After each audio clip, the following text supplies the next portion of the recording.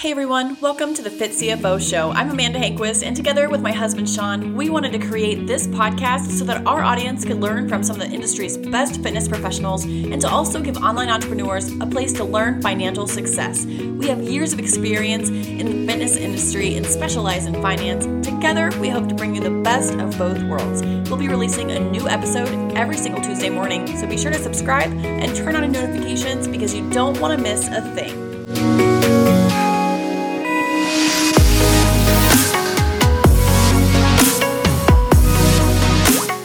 Show, Sean and I had the absolute pleasure of interviewing Brad Jensen. Brad has an incredible story that has led him to becoming 9 years sober.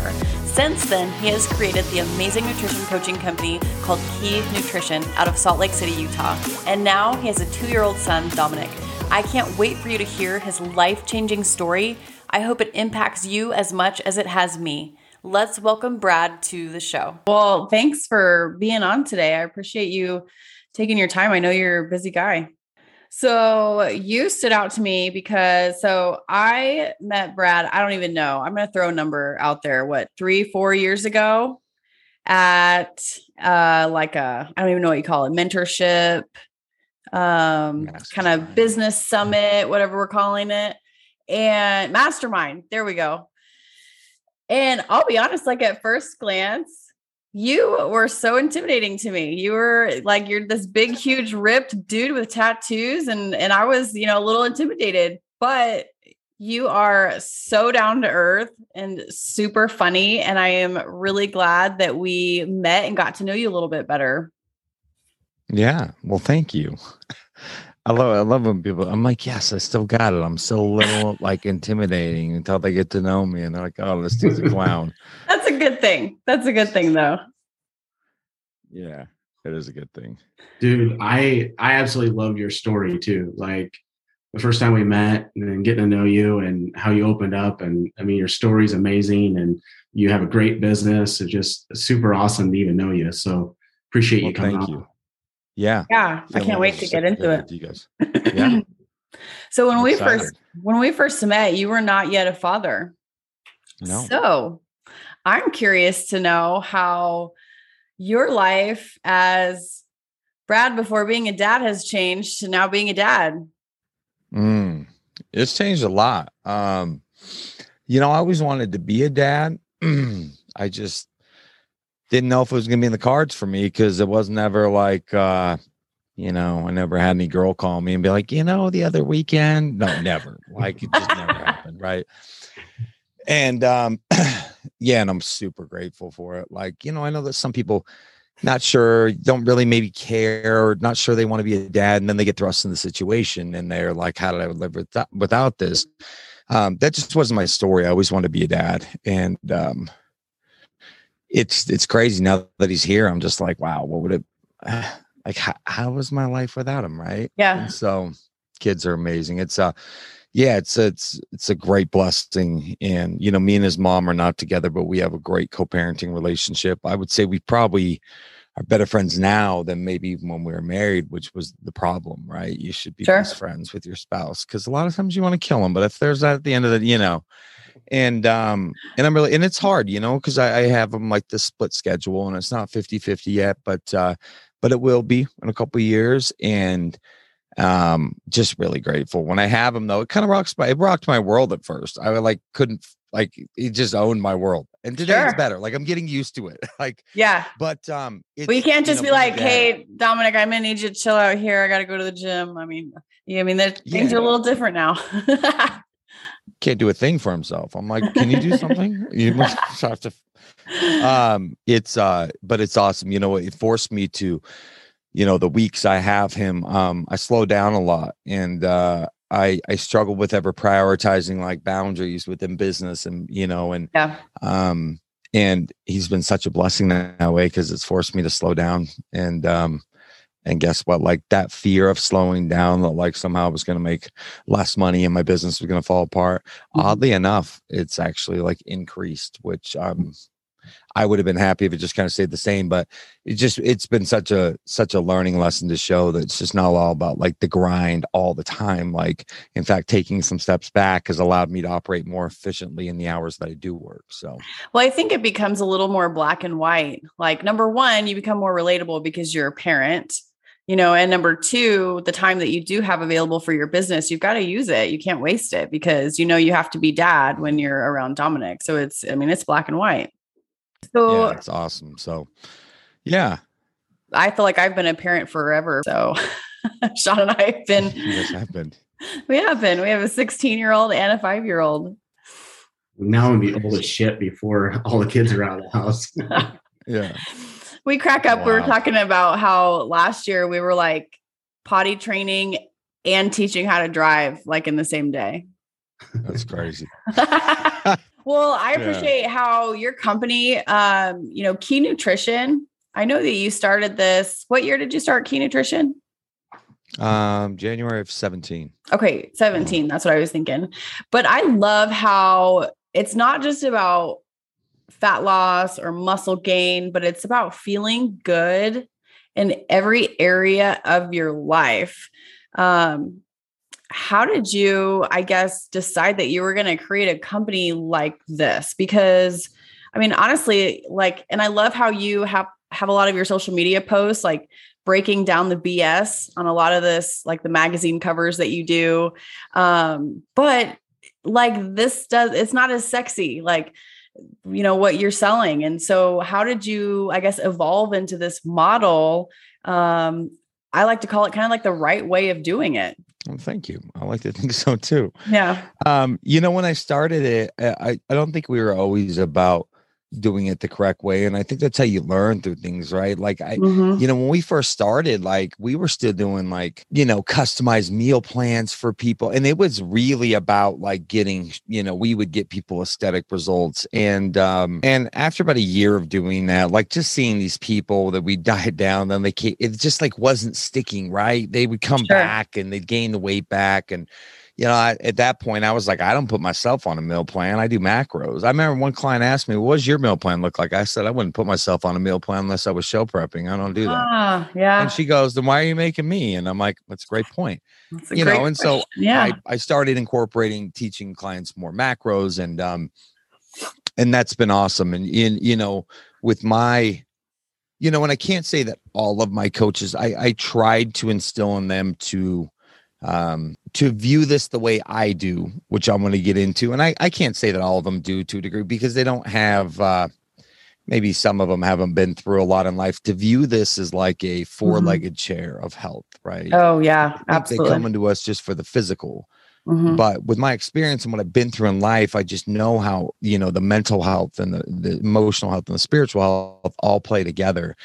And that's kind of how I started modeling the coaching here. And, for sure within my clientele, which I don't take as many clients today, but, me and Cody McBroom have talked about this. Like, it's like this evolution where you're supposed to like get to a point and then you have a team. And I'm like, I don't know if I ever want to coach way less clients today than I used to, but I just like it at its core. I still love it. Maybe 5 years from now, I won't, I don't know. But, it's really implementing this model of emotional health, mental health, spiritual health, and really just seeing the physical results have gone maybe slower, that we're not doing it this strict way, but it's been so gratifying to watch people truly start to evolve. I've always said, if you do this the right way, a fitness journey will be, the physical results become the icing on the cake. And so that's where I've kind of tried to establish, because really that's what's hard to balance on. Then if your emotional health goes to shit too, then that starts to, and then your eating gets out of control, right? So talking about the four-legged chair and how,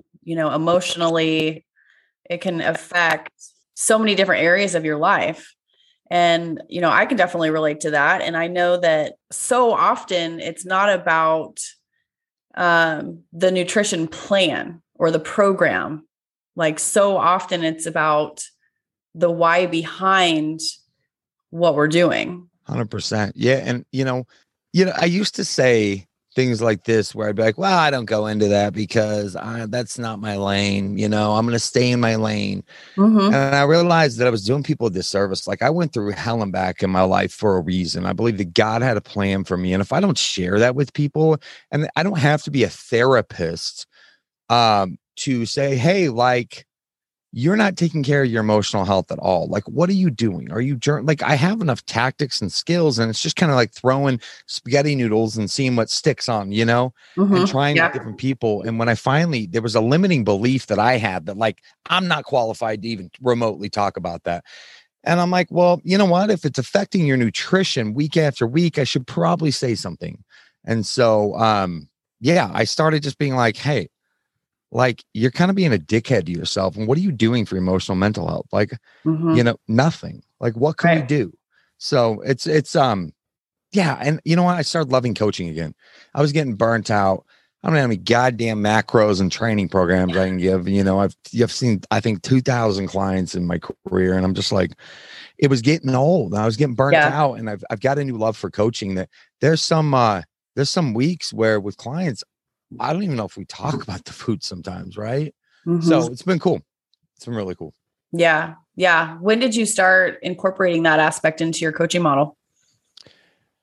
You know, a couple, I mean, probably 2 or 3 years ago, you know, there was, you know, where I met you guys at, I was part of this business group and that's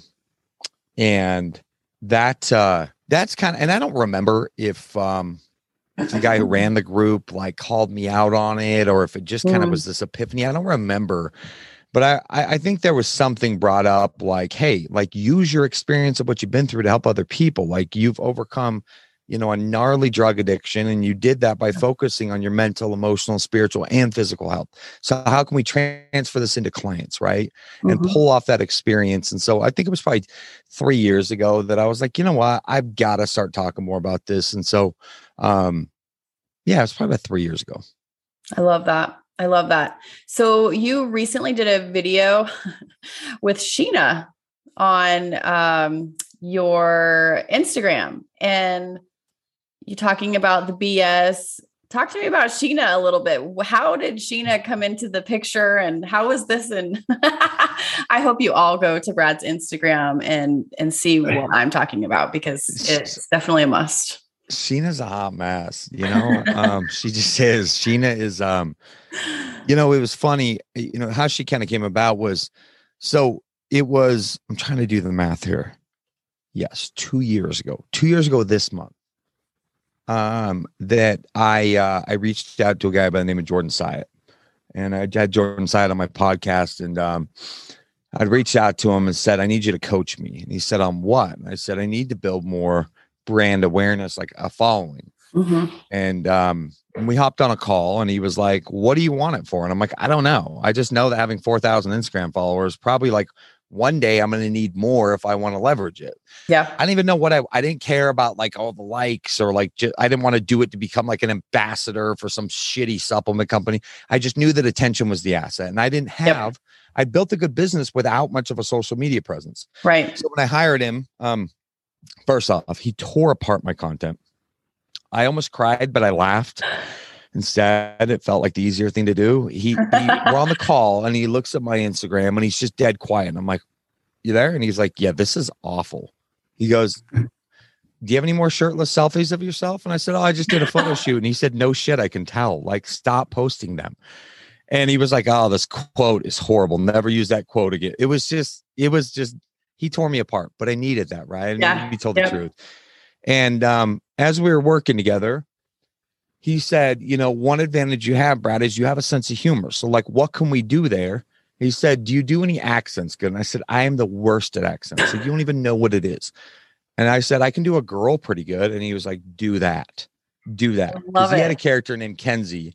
Okay. And so he challenged me to do it. And so I did it thinking it'd just be like a one-off thing. And then quarantine hit, and I lost my goddamn mind. And so Sheena was just appearing all the time. Like, so Sheena like helped with that. She got me through. She's a soldier. You know what's funny is that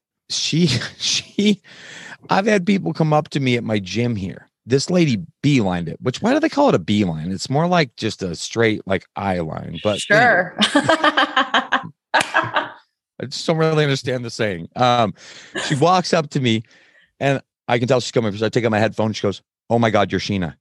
Sheena." And I'm like, you should just wear the wig to the gym someday. yeah. I'm like, oh, yeah. And she was like, "Oh, we love Sheena. Your other stuff's okay too, but do more Sheena." Okay. And walks away. It was like this like backhanded compliment, but so Sheena just really like you're cool, but we like Sheena. Yeah, like your shit sucks. Sheena's the best. Like was what she pretty much said. Like I don't even I follow you just for Sheena.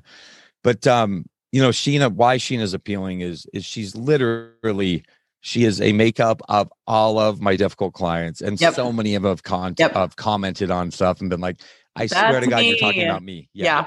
And it was, and they're probably asking, "Was that me this time?" Yes, all the time. Yeah. I saw the one where Sheena's not getting, like, she's plateauing for the 14th week in a row, and it's not me, it's my gluten, it's dairy, it's my genetics, it's my mom's fault, it's et cetera, et cetera. But it's not the fact that I'm going to go drink beer and eat pizza all weekend long. Yes. It's all these other reasons. Yes. And like, this is real life. Like this is what I've dealt with. I work with Gen Pop clients. I don't work with competitors anymore. That's what our company really focuses on, is not performance athletes, Gen Pop. It's, if you're a soccer mom, you got a couple kids, like we want you. That's like our, and so because of that, we've gotten a lot of Sheenas, and so it's all in good fun. I do get a little heat for it sometimes. But these people are it's just a sensitive climate, and I don't apologize. I said, I'm sorry. I just think with anything that is outside the box, you're just going to get a little static for it. Yeah. And you know what? It's far less than I thought. Mm-hmm. But, I had one lady come at me and say, "Oh, of course you have to just make fun of females." I said, "Well, I have a character named Marty the Meathead that makes fun of me." Marty the Meathead. I did not see Marty the Meathead. You got to scroll, find Marty the Meathead with his weightlifting belt, his gallon jug with the BCAs, He's like the Planet Fitness guy. Oh, that was the info commercial. That was bad. Oh, yeah. There's one. Did you see it? Yeah. So I'm like, I don't discriminate. I'll make fun of the guys too. Meathead. That's awesome. What Marty the Meathead is really making fun of me early on in my lifting career, like the guy with like the whole duffel bag that you could fit a human body. Gallon jug. Gallon jug, wrist straps on like bicep curl day, right? Chalk at all times, just in case. Chalk. And always had a weightlifting belt on. Weight belt on for every reason. Yeah. So I'm making fun of my old me, and so I try to diversify who I'm making fun of. Got it. I love it. Well, speaking of posts, you have a post that says that, and I love this. It's a little more on a serious note, but you were told that you had a 1% chance of getting and staying sober. You had a 505 credit score. You had one set of clothes, a convicted felon, and you beat the odds. And then, I love how you go on to say, if I can do that and beat the odds, you can lose 30 pounds. Yeah. You have a super inspiring story. And I know that you've talked about it a ton on podcasts, but your handle is the Sober Bodybuilder. So you knew I was going to ask. Do you mind sharing with our audience your story and how it's been almost a decade now? And first of all, I want to congratulate you because I know your anniversary date is coming up on the 20th. But could you share your story with our audience a little bit and about your journey? Yeah. You know what? And you didn't just ask me to start out that way. So you already did better than a lot of guests. I'm like, we're just like, "Hi, so tell your story." And I'm like, can we just kind of like warm into it a little, like swimming? And you know what? It never gets old telling it, no matter whether I tell it on podcast platforms or at recovery conferences or meetings. It reminds me, because today my life looks nothing like it did 9 years ago. Mm-hmm. In fact, if you would have told me I would have been where I'm at today 9 years ago, I would have wanted whatever dope you were on, because it was the best shit ever, because it would make you hallucinate a fantasy land that was never going to exist. Mm-hmm. And so, today my life is really good. And, I get to show up as a dad, and I've got a thriving business, and, I've got, love of my family members and friends, and but it wasn't always like that. Right. And so, yeah. The point I want to get across is that, and I guess what really made me want to bring this up is the post that you did about two of the same brothers that had the same alcoholic father. One became an alcoholic because of it. One became a successful businessman because of it. And you have the opportunity to choose whatever road you want to take. And so I guess tell your story, and then what was that ultimate point of turning for you? Yeah. So I, just kind of going way back. It just, these things don't just happen by accident, right? Mm-hmm. Where, it wasn't really in the cards for me. If you would ask when I was in 6th grade, like, what do you want to be? And I'm like, a heroin addict, please. That was not it. Right. Never ever thought that was going to be. I grew up in a middle class, religious family, in a suburb of Salt Lake City, Utah.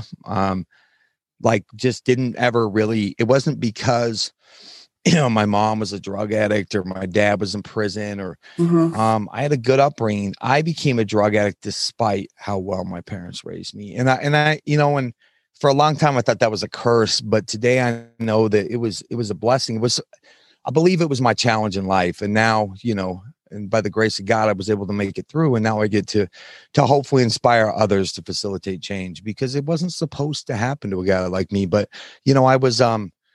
I was restless, irritable, and discontent from as little as I can remember. Like, I just remember feeling very uncomfortable, and I didn't know how to tell my mom at 5, hey, I'm having some anxiety. Can we chat?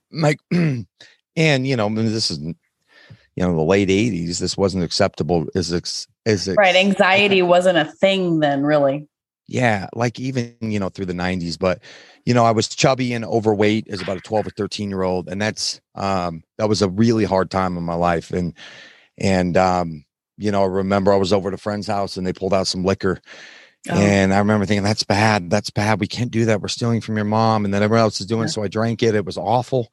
Hated the taste. About 20 minutes later, I was like, this shit is the best, because it made me feel comfortable, whole. I didn't feel so on edge and anxious and uncomfortable. And then I realized, when I got drunk, I started doing the Matt Foley band Down by the River, Chris Farley skit off Saturday Night Live.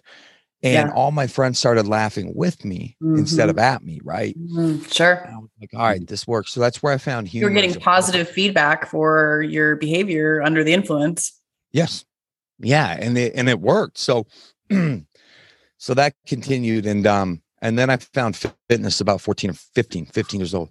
And I was sick of being the fat kid, and I fell in love with it. I didn't know what I was doing, but I bought all these stupid magazines. I followed everything out of there. I'm sure I was eating bikini girls. I remember one of them, I was eating 4 egg whites and a half a grapefruit for breakfast. I'm sure that was not much for a 15-year-old, but and it worked though. I lost too much weight. Then I was teased about being too skinny. During this time, I realized that alcohol was really bad for building muscle. So as I got into high school and I got a car, I went to the gym, and I fell in love with the gym. I fell in love. I'd spend hours there. I'd go up to these guys and be like, what's that exercise? What's that? I was so annoying, but they were so nice, most of them. And I stopped drinking cold turkey because I was so into this. I just wanted to build muscle, and I did. I transformed my body from my sophomore to junior year to the point where I came back and people didn't even recognize me. It was, and I loved it. But I still was not I was more comfortable than the fat kid, but I still was I thought this would kind of be it. And, in high school, I was offered some pain pills at a party. This is how naive I was. I distinctly remember saying, oh, I'm not in pain. I'm good. And they said, no, it'll make you feel like you're drunk, but you can still go to the gym tomorrow. You won't have a hangover. So I was done. So I took them, and I still remember where I was at. I remember I was at this house. I remember the cabinets. It was this shitty house party with those red cups everywhere. Right. I remember that kitchen. I don't remember shit from high school. And I remember that moment. Yep. I remember when they hit me, I thought this is the feeling I want the rest of my life. I was in love. And I don't say that lightly. I was enthralled with this. Yep. You were hooked. And it was not normal from the get after that point. I was like, we got to get more of these. My buddy said, hey, I took them from my mom. we can't do that. So I just said, cool, what are you doing tomorrow? I went over his house and then I went to his mom's cabin and stole him. Like, that is not normal behavior. Like, the very next day you're stealing your friend's mom's pills. And it continued, and it got pretty bad. But things were manageable. And I started taking trips down to Tijuana, Mexico, which is about 14-hour drive from here. And because I learned you go to the pharmacias and you take your door panels off and you shove all the narcotics in there, everything from opiates to muscle relaxers to steroids. And then I put the door panels back on, drive through the border, nothing happened. I didn't realize the amount of federal felonies I was committing. But what happened during this time was that's when my entrepreneurship began. I started selling drugs to all the high school kids. And I had this constant flow of supply. And I never got like too crazy on it, but I started using them daily towards the end of my senior year. And, still graduated high school, barely. But it was during that point that I developed a habit and didn't even really mean to. Yeah. So high school ended and people had gotten in trouble. Kid had got stuck in a Mexican prison doing the same thing I was doing. And I was like, I'm too pretty for prison. So, and I just thought, you know what? I'm not going down there again. It's time to grow up. It's time to kind of move on. So when the stash is out, I'll be done. I had heard about withdrawals. I just didn't really think I was a drug addict because, I didn't look like one. I was pretty jacked. I had a bunch of money. Yeah. And when those ran out, the withdrawals hit, and I don't wish that upon my worst enemy. It was so gnarly. And, ended up at the wrong place, wrong time with my friend's older brother who was a heroin addict, and there was some heroin there. And I remember thinking he said, well, I'll give you some heroin. And I thought, that's a line in the sand I'd drawn. I'm like, that's silly. Nope. And about 20 minutes later, I remember looking at him thinking, will make me feel better. He said instantly. So I shot up heroin for the first time as an 18-year-old. And I remember after I did it, that guy looked at me and he said, I'm sorry, kid, your life's never going to be the same. And I still remember him saying that. And it wasn't, I've never met super successful long-term heroin addicts. Just like, well, I'm a CEO. Right. I got a beautiful family at home and they all love me. My kid just calls me pet name. Like, no, it's destructive. And it doesn't care if you're rich, white, black. Right. Poor. It doesn't discriminate. No, it took over. And the accessibility was there. It was cheap. And I got addicted and ended up in my first treatment center at 20 years old. And when I went to treatment, I remember thinking, okay, I'll play by your rules. I probably shouldn't do heroin, but I'm not going to quit drinking. Like, I'm not an alcoholic. So that's the mindset I went in with. And when I got out of rehab, I celebrated by getting drunk. And I said, oh, I'm still sober. This is amazing. And nothing bad happened. So I was like, cool, I guess I can just drink and this will be fine. But, I still want to make gains. I learned a little more that alcohol wasn't going to just totally wreck me, but you got to do it in moderation. Well, after I kept drinking and then I blacked out within a week, and I'd never blacked out before. And it was at that time I was like, oh, maybe you just have a problem with all things. And I was like, oh, I don't want to kind of. You weren't ready to face that quite yet.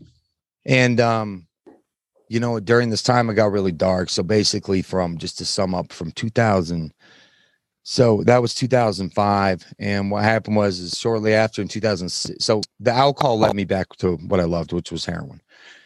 Eventually, it always did. And so I'd get back strung out, and it would go in these patterns where I would go 3 or 4 months of a gnarly binge. I'm talking just like gnarly. And then something would intervene. Usually my parents at that point, sending me to detox, sending me to a cush rehab, or I started getting arrested, which if you get caught, and you're not ready to quit, it's a problem because they're on probation, they're drug testing. And so I got caught up in the system is what they call it. Gotcha. And so I'd go on these runs, but then I always usually had probation over my head. So like maybe even the cops would intervene, take me to jail. And, I'd go to a rehab. And so these patterns continued. And it was, every time I would get sober and then relapse, it would get worse. And that's what they told me was like, it gets worse, never better. Like you just pick up right where you left off. And, I was looking for this magical way just to like somehow manage my heroin use and smoke crack like a gentleman. Like it just doesn't happen. Like you're trying to justify it in your head. Yeah, I was so bad, wanted to find like, oh, if I just do this and every time it would take over. And so this continued, and 17 bookings in the county jail later. I went to 4 or 5 different rehabs, and it was just destruction. You know, the addict is a tornado going through everyone's lives, and we're in the middle, like, what's the problem, right? And it's just destructing family members along the way. And so it got, I did a year in jail in 2011 to 2012. I'd finally, like, the judge had it. I'd violated probation so many times. They stuck me in there for a year. So I did a year in jail. And in that time, I thought, this is it for me. Like, I'm ready to get back in the fitness industry. I'm done with this. But what happened was I was mistaking being sober with being in recovery, meaning being in recovery to me is an evolution of change continuously, right? I wasn't changing. I was the same dude. I was selling pills in there. I was getting in fights. I just wasn't using drugs because there was none available, really. And when I got out, I thought, this is the time. I'm going to stay sober. And my parents were done at this point. They were like, okay, but they were really optimistic. But they said, we have to put boundaries up. They said, you know, they'd gone to all these family programs, and they said, if you use again, we can't have you around. Like, we have to cut you out of our lives. And I was like, oh yeah, don't even worry about it. I'm not going to use again. I made it 3 days out of jail before that craving came back. And I remember it hit me. And like, you know, when like you're nervous and you feel like you gotta take a shit, like it hit me and I'm like, oh. And I picked up the phone and called the old dealer thinking there's no way this guy has the same number. They never keep the same number. And he picked up and he told me to come down and meet him. And the whole time I'm going down there to meet him, I'm doing what they taught me in rehab, which is like you play the tape through, right? You play it through going, once I start, you have a really shitty ability to stop. It's never just one day. I would go tell all the wheels have fallen off. And I played it all the way through and I still went. I was crying on the way down, knowing that this time was not going to be different. It was going to be the exact same. They say that insanity is doing the same things over and over, expecting a different result. And in that moment, I got a different perspective of insanity. Insanity is doing something horrible, knowing what it's going to end up and still doing it. It was this total paradox in my head of like, wow, you're still going to go do this, knowing that this is not going to end well for you. And I got high and I didn't draw another sober breath from January 27th to 2012 till my sobriety date of November 20th. And I say that because, like I said before, I would go on 3 or 4 month gnarly binges. Then, you know, something would step in. But I had terminated my probation, so the cops were hanging over my head. And my parents, they stuck to their word, and they cut me off. You know, and you went from January to November. Yes, and it got dark. I was homeless the whole year. And I was very resourceful. I only slept in the streets once by choice because I was so paranoid. I thought that the DA was after me. But I was, you know, I'd find these awful hotels or motels or, you know, these trap houses that shouldn't have been, like where they sell drugs out of. And the whole year I went homeless and, you know, my fitness went to the wayside. I lost 40 pounds and track marks all up and down my arm. Had got into methamphetamine at that time too, which led me to some dark people. Like I didn't know there was some darkness out there. And it was I'd succumb at that point that this is you. You're not going to make it to your 30th birthday. Quit trying to pretend like you're going to get sober. Cause I would always be using, but be like I still had that thing inside of me that was like, God, like you don't know, supposed to be living this way. You got to get sober. Okay. I'm gonna get sober tomorrow. This time I was like, fuck it. Pardon my language. I was like, I'm done. Like, I'm just going to go like, and I'll probably die. And I'm just okay with that. My family won't talk to me. And so that was my plan. I was just like, I'm just going to be a junkie. This is what I'm going to quit trying to pretend to get sober.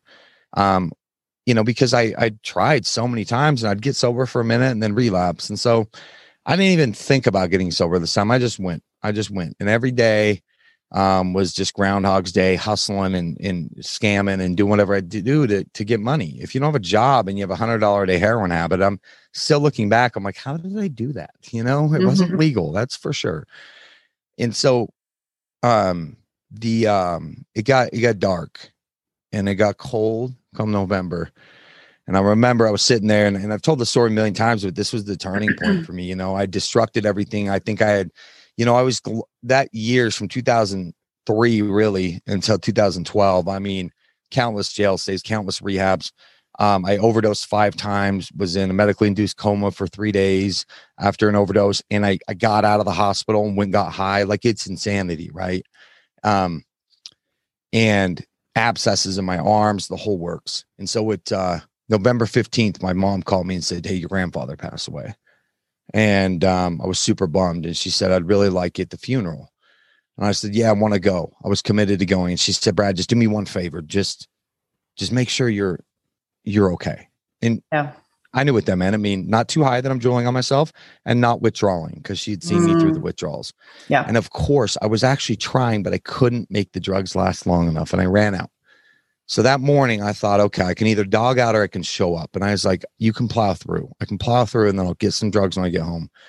But the withdrawals hit, and they were pretty gnarly. So my mother picked me up, and I was trying to make it, but I'm shaking and I'm shivering, and I end up throwing up in her car. And she's like crying. She's like, "We can't do this. What do we have to do?" And I said, "You know what we have to do." So I make my little religious mother drive me to the drug dealers. When we get there, I make her give me $20 just to add insult to injury. By this point, we had backtracked so much. We're going to be late to the funeral. So I get in her car and I said, "You need to stop at like a bathroom so I can do this." And she was like, "We're going to be so late. I'm so mad at you. Just get in the back seat. Do whatever you have to do." So I get in the back seat of her car, and we're driving up the highway, and I pull out my spoon and my syringe, and it's this whole junky thing. And I cook up the heroin, and I'm trying to find a vein, and I keep catching her looking at me in the rearview mirror. I'd look away, and then I'd look up, and she wasn't even looking at the road. I don't know how we didn't crash. And she's just crying. Like, and it wasn't sobbing or yups. It was just this constant flow of tears. She wasn't even trying to wipe them off.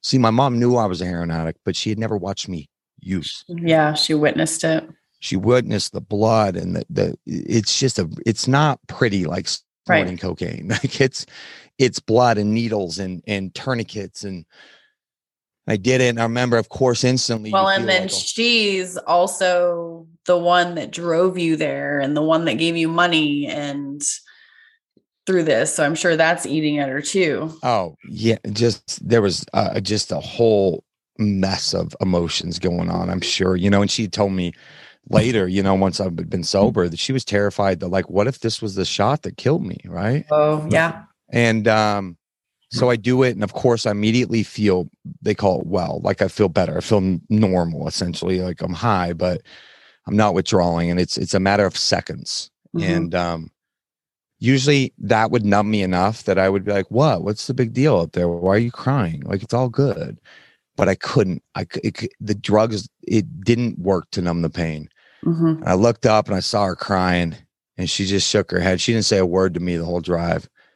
And I sat back there high, but still just in so much pain. And I thought, you got 2 choices, man. You need to kill yourself, or you need to finally get and stay sober. Going on another day like I was not an option. It was the ultimate act of selfishness that I put my mother through. And, that was the first time that I prayed, if there was a God out there, like, to just intervene, do something, help me. Like, I can't stop. I cannot stop on my own. And that night I was God came in, and I was arrested in a stolen car that to this day I did not know was stolen. The guy asked me to drive. I don't even remember this kid's name. He asked me to drive it. Now I figured out why, because it was stolen. Right. And we were pulled over going to get drugs. And I remember when those lights went off, it was this moment of surrender, like, it's over. And I was so grateful, even though I knew I was about to go through the worst withdrawals of my life. Mm-hmm. The cop came up and he was like, "Do you know why I pulled you over?" I'm like, "Apparently the car is stolen. I don't have a license, and I'm strung out on heroin. I need to go to jail." I'll never forget, this guy's face was like, "Okay, well, you got okay. Yeah, let's have you step out of the car. Do you have any drugs on you?" I'm like, "No, I never do, because I run out of them all the time. I need to go to jail." And so this guy took me to jail, and I remember I called my mom, and I was chuckling, and she was like, "I'm not bailing you out." And I said, "No, Mom." I said, "I'm done. This was God came in and she's like, you're out of your mind. That's what's happening. And it was this moment of surrender that I can't explain other than the fact that I was like, okay, let's go through this. And so I withdrew the worst withdrawals of my life. And I only did a month in jail, but as I laid there on the cement in my own vomit, I remember I just kept saying, this is the last time you have to do this. This is the last time you have to do this. And I believed that my grandfather gave me some kind of strength. Something pulled me through that. And I got out of jail after just a month, and it's where my journey began. Normally, I would go to the drug dealers, or I'd go with my friends that did drugs. And I called my mom and she said, well, you're not coming here, but I'll drop you off at a recovery meeting, like an AA meeting. So she dropped me off, and I went to that meeting, and everyone piled out of the meeting after. And it's December 20th at this point in Utah. There's snow. It's snowing that night. I'm freezing out there. I have no jacket because I have no clothes. I have one pair of clothes. Mm-hmm. And it's just a t-shirt, and I'm shivering. And this guy said, do you need a ride home? And I said, I do. And he said, where do you live? And I said, I don't have a place. And this guy took a deep breath, and he was like, I'll let you stay on my couch, but if you steal from me, I'll kick your ass. Are we clear? I'm like, fair enough. So this guy let me stay on his couch, and he told me I got to go find a job. So I went and found a job waiting tables the next day. And that's where it began, was just like one little bit of a time, but I did everything opposite that I'd done before. And no shit, it finally worked. Like, I took direction from people who had been sober, been as low as I had, and they gotten to where they're at today. And I finally just started doing all the things they taught me in rehab. I started to finally like implement them. I went to a ton of recovery meetings. I played on every stupid sober softball team because they told me to. I didn't fucking want to. I'm like, I don't know. I don't want to hang out with you guys. You finally chose to surrender. Yep. And it was one little chip at a time. And I'm so grateful for that. And so that was, yeah, I mean, it's always reminiscent this time to think back, and it wasn't easy at first. Like, my first 90 days were awful. I mean, you know, I had to find a room to rent, and I had to do things like take the bus. That was super humbling. And my first car was a 2-door car that was really a 1-door, because the passenger side was like welded shut. It was the $500 car. So I'm hanging out with girls. I'm like, you just got to hop through the driver's side there. Just kind of, just hop over. And then I had no radio. I just play my phone. And I was so grateful for that car, you know, and I worked my way back up. And when I found out I had a 505 credit score, I was like, oh, that sounds like a good number. Is that high or low? And they're like, so that's awful. And I said, you know, all these payday loans you would taken out for $200 to get high, when you don't pay them, they turn into $3,000. I had like 5 of those. Oh, wow. Countless hospital bills for all my overdoses. And it was overwhelming. And today, like, I think, you know, one of the cooler things that's happened is I never thought I would get out of this debt with the IRS, with hospital bills. And today, like, I'm fine. Like, credit standing is excellent. And it took a lot of time and a lot of money to get to that point. And so I am proud of that, because I never thought it seemed insurmountable. Right. Yeah. Well, and I think that is the mountain a lot of times that, you know, and that brings me back to your post, how you shared that little glimpse of where you were, but people look at this big mountain and think they have to climb that in, I don't know, 6, 8, 12 weeks. But like you said, you just chipped away. You just did the next right thing each and every single day. That's exactly it. Just the next right thing. And sometimes I didn't even know Amanda what the next right thing, but I sure as shit knew what the next wrong thing was. Yeah. Right. Yeah. And so I just didn't do that. And it did seem insurmountable. And, you know, getting back in the gym was a huge part of it, but I let it be this additional component, it was the icing, not the cake this time. Yeah. Where I put a ton into but I really, really, just follow direction. And this one day at a time doesn't just apply to recovery. Tell my clients, you know, it's hard when I get the clients that have like 100 pounds to lose. And it seems like, how the hell am I ever going to get there? And I'm like, I get it, girl. Like, I've been there. How am I ever going to, okay, so maybe I can stay sober, but I'm just going to declare bankruptcy, or I'm never going to be able to do this, or I'm a convicted felon. So I was under the impression I couldn't get a passport. Turns out I could. They just didn't want me to own a gun. I was like, okay, whatever. And today, I was able to get a 402 reduction on my. So even though I'm a convicted felon, I can still basically do anything anybody else can now today. I can own a gun. I can do whatever. And it seems so scary. And it's the same shit when I started a business, right? I didn't know what the hell I was doing. My only business sense came from watching Shark Tank and following Gary Vaynerchuk, which that's not like a business plan, right? But I remember, my ex-wife, I came home super frustrated when I started Key. I'd spent a lot of money on stupid shit that I didn't need to. I was not going to be able to take home any money that month. It's like the first 3 months, right? And I remember thinking I'm supposed to be super profitable. And as I've learned, like starting a business, sometimes you start in the red and you got to work your way out. And I remember I just thinking I was going to give up. I'm like, I don't know what the hell I'm doing. And she said, well, you beat heroin. And most people can't say they've done that. Like you beat the odds there. I think you can do this. And it was like, I pulled from that, I used all the tenacity that I used to get high every single day. When you don't have a job and I was determined every single morning to go hustle and do whatever I had to do. That's why I got grit tattooed on my knuckles like a degenerate. But about a year ago, I got grace tattooed on these ones because I'm all about the grit, but I got too gritty and forgot to give myself some grace sometimes. And, my son, as I referenced earlier, has been amazing at allowing me space to give myself more grace. And it's been beautiful. So, and my kid one day at a time never has to see his dad like that.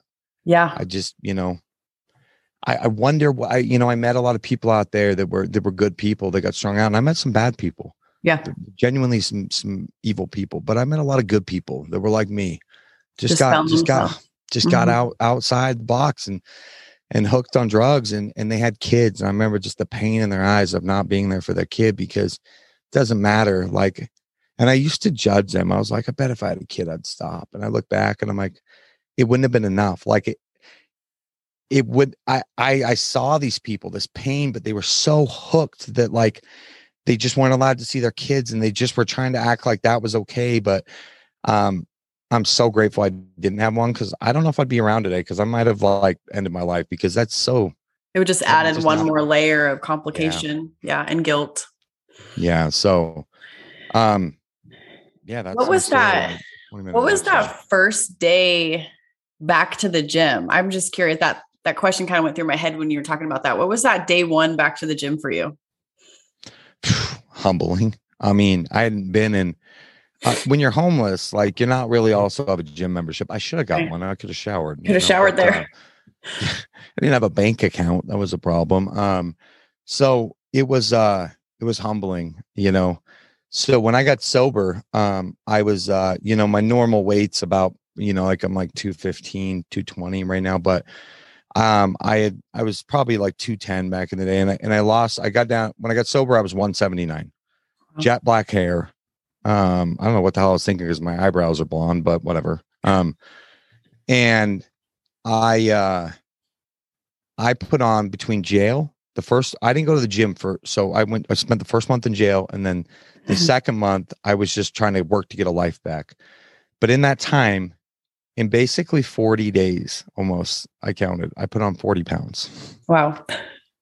Now, probably the first 25 needed to come back. I was so depleted. My diet for a year consisted of a jumbo twist donut and a Slurpee. Generally, I'd go to the 7-Eleven when guy was going to throw them out, and he'd give it to me.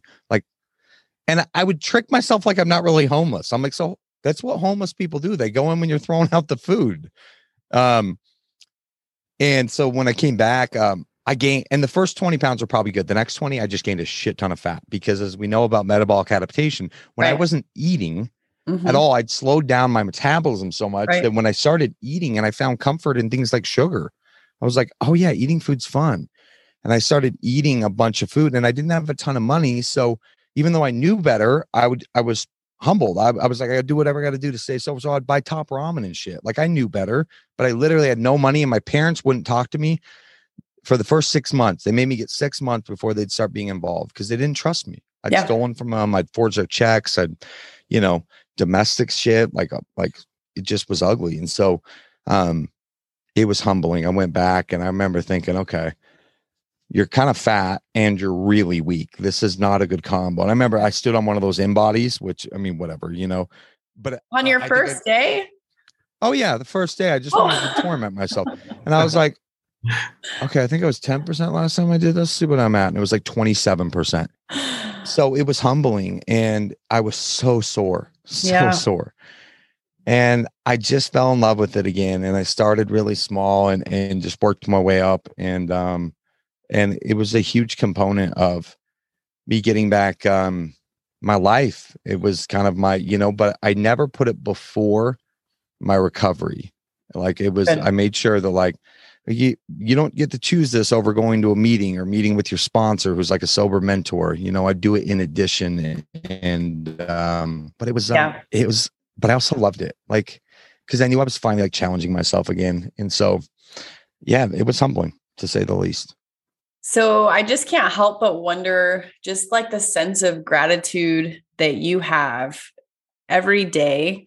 And I was talking to Sean about this just because I was, obviously I stalk my people that I interview a little bit online because obviously I want to know about you before I'm interviewing you for the podcast. But just looking through your coaches and your business and, um, you know, as a fellow nutrition coach, it's like I can impact one person at a time, right? And I get really passionate about that. But it's like if you hadn't, 9 years ago, chosen this path. I mean, just look at this impact you would not have made, not only with the clients that you have touched, but also with the coaches that you have given an opportunity to and the people that they are touching. I mean, it's unbelievable what one individual can do by making one right next decision. It's crazy. I never ever would have thought the ripple effect. I mean, I didn't think I was capable of it, nor did I think that I certainly deserved it or could ever do it. Because the best prediction of future behavior is your past, and it was like so shitty. Like I was just like, well, and you're right. And that's why I tell people, like, you just never know. Like I went right instead of left, so to speak, out of that jail when I walked that day. Meaning I went right and I went to this gas station that's right down you walk down this big hill here in Salt Lake and it's freezing, right? And I called my mom and I knew that she was going to be like, I thought she was going to tell me she wouldn't come get me, but she said she'd come get me. And it was funny looking back. I remember thinking, holy shit, you might do something different with your life. Like that was really hard to call my mom because the last time I saw her, she basically told me like, I can't ever see you again until you get sober because that was heartbreaking. And it was this moment of gratitude that like, holy shit, I'm doing something just a little different. Wow. Like I wouldn't even give myself a chance. Usually I'd get out of jail and call my dope friends and I was high within 20 minutes. And it's like, dude. Well, it's not like you had a better opportunity this time. If anything, it was like the odds were worse, right? Yeah. And it did suck. It sucked. It sucked those first 90 days. And then it got a little better and a little better. And people would say to me, oh, wow, 9 years. It just must be a daily battle. And I was like, hell no. If it was a daily battle, I wouldn't be here today. Like, it was probably about 9 months sober that I remember. I'd done a lot of work. I'd worked through these things called the 12 steps. And the obsession had been lifted. Like, I have not had many moments. And one was just recently where I slacked on my program and ended up in a Mexican pharmacy and was tempted to use and even bought the Xanax. And it was this whole ordeal and I cried and I didn't use, and I'm grateful for that. But today, if I do a few simple things, just like, it's like when you get to a point with your physique, right? It's like, we don't have to work nearly as hard to maintain it. First off, it's just ingrained as a lifestyle, but it's like today, what I have to do sober, I do a lot of the same shit I did when I got sober, just not maybe as intense. Like I still am involved in meetings. I just don't go to a meeting. It's like when you're dieting, you're just eating less calories. So it's more intense, but then when you're at maintenance, you're still doing all the same habits. It's just not maybe as laser focused or as much intent or time, but, I'm super grateful for the ripple effect. And I'm grateful that this happened really slow because I needed it too. I needed like one little chip at a time and then to find like these little moments of gratitude. And I do preach gratitude a lot because I believe it's the antidote to life. And I do have a lot to be grateful for, but we all do. Yeah, absolutely. Well, and I can't help but think of how mirrored everything is. I mean, from recovery, doing all the little things, making sure you're on top of all the little things to help you continue. But it's also that way in our fitness lives. I know for me, I struggle with anxiety. If I'm not doing all the things for my mental health, my physical health, I will have the heart palpitations and all those things. And, that's just something I know about myself. And so I have to do the work. But then also in business, it's reflective as well. I mean, if we're not doing the little things, and it doesn't have to be anything dramatic, right? I think so often we think it has to be this huge, elaborate step to move us forward. And it's really the people that take the little actionable items every single day, the chipping away, that ultimately creates the success. Yeah, I agree so much. And it's, I just think we as human beings are just we're capable of, I think the vast majority of us, and I still think this today, are capable of so much more than we ever give ourselves credit for, right? 100%. Like the human spirit is just resilient.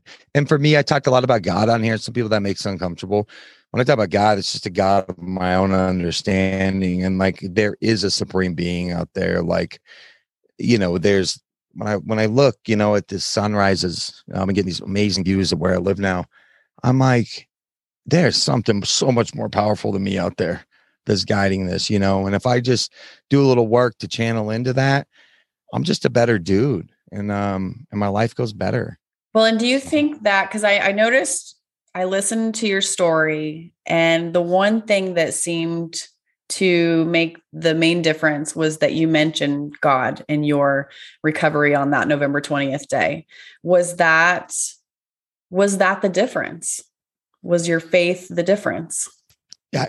Yeah, I think so. Like I had kind of said, God doesn't care about me. If he did, he would have made me not a drug addict. Like I had no free agency in this, right? Mm-hmm. And it was, I'm acting like I had cancer or something, right? Like, yes, I once I picked up, I seemed like I was mentally and bodily different from my peers. Like it just wasn't normal. And Right. I think that's what separates somebody who uses drugs and who's a drug addict. But I started praying, probably about a week before I finally got sober, of just like, if there's something out there.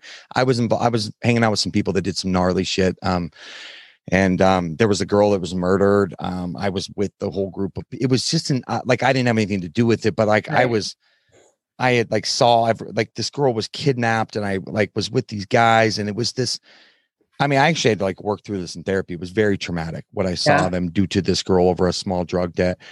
And I split from them. And a couple of days later, this girl ends up dead. And I remember thinking, dude, that's going to be you. If the drugs don't take you, Salt Lake's not the most hardcore place. It's not south side of Chicago, but drugs make people do evil shit. Yeah. And so I just reached out, and I think my first prayer was like, dude, I don't even know if you even know who I am or you care about me, but I can't keep living like this. Like, and so I do think it was reaching out and just saying like, just help me stop. And then when those lights went on, I immediately knew that was an answer to my prayers, which sounds so weird, but I was not going to stop on my own. I tried to go to the public detoxes, but the problem with those is you can leave whenever you want. So I'd check in for about 6 hours, and then I'd be like, I think I overreacted. I'm going to go ahead and leave. There's no accountability. I did that like 3 or 4 times. Yeah. The last time they were like, dude, we can't take you. Keep leaving. I'm like, well, I don't really want to get sober, I don't think. Yeah. You weren't ready. Yeah. I was, something that's out there that this can't be just what I was destined for. Yeah. And now today, like where I'm at, I know it wasn't. And I'm so grateful. People had asked me, do I regret it? Even 4 or 5 years ago, even 4 years into my sobriety, I would have said, yeah, I wish I wouldn't have gone through this. That sucked. Like, I got sober, and my friends from high school were making $250K a year with the white picket fence house. And I'm like, I got a garbage bag with clothes in it. Like, that's pretty cool. And it sucked. And I always felt like I got started too late. And this is the story I told myself. But today, after starting a business and pulling off that experience, now being able to help so many other people with my experience, I am so grateful. I wouldn't change a single moment of any of it, because it's molded me into who I am today. Well, you have honestly, an ultimate story of refinement. And you've obviously touched countless lives because of it. Not just that, but with your nutrition and your business and, your coaches and just everything that you've done. And not to mention, I mean, you have a kick-ass personality. You're a super fun human being. You really are. You're somebody that, anybody can kick back with and super down to earth. And, not everybody is like that. So, I really appreciate that. I'd love to kind of have you explain a little bit about your offerings and your programs and kind of to the audience and kind of just share a little bit about your business, I guess, real quick. Yeah. I got a podcast called the Key Nutrition Podcast, which has been one of the more gratifying things that started 3 years ago. Is just kind of like, let's throw this little thing together. Jason actually encouraged me to do it. He's like, we'll start a podcast. And now it's turned into a huge part of my business. We just crossed over 300 episodes and, 1 million downloads on, a few months back. And it's been really cool. So the Key Nutrition Podcast, you can follow me over there. But what I'm really passionate about is I started a group coaching course called the Next Level Experience. And so we do that every quarter. And what that is essentially the story you just heard is people kept asking me, well, how did you get and change your life? Like I'd have clients ask me this. And so it's basically a really deep dive into, it's 10 weeks long and every week is focused on a different. So we got a mental week, an emotional week, a relationship week, an abundance week, a spiritual week, so on and so forth.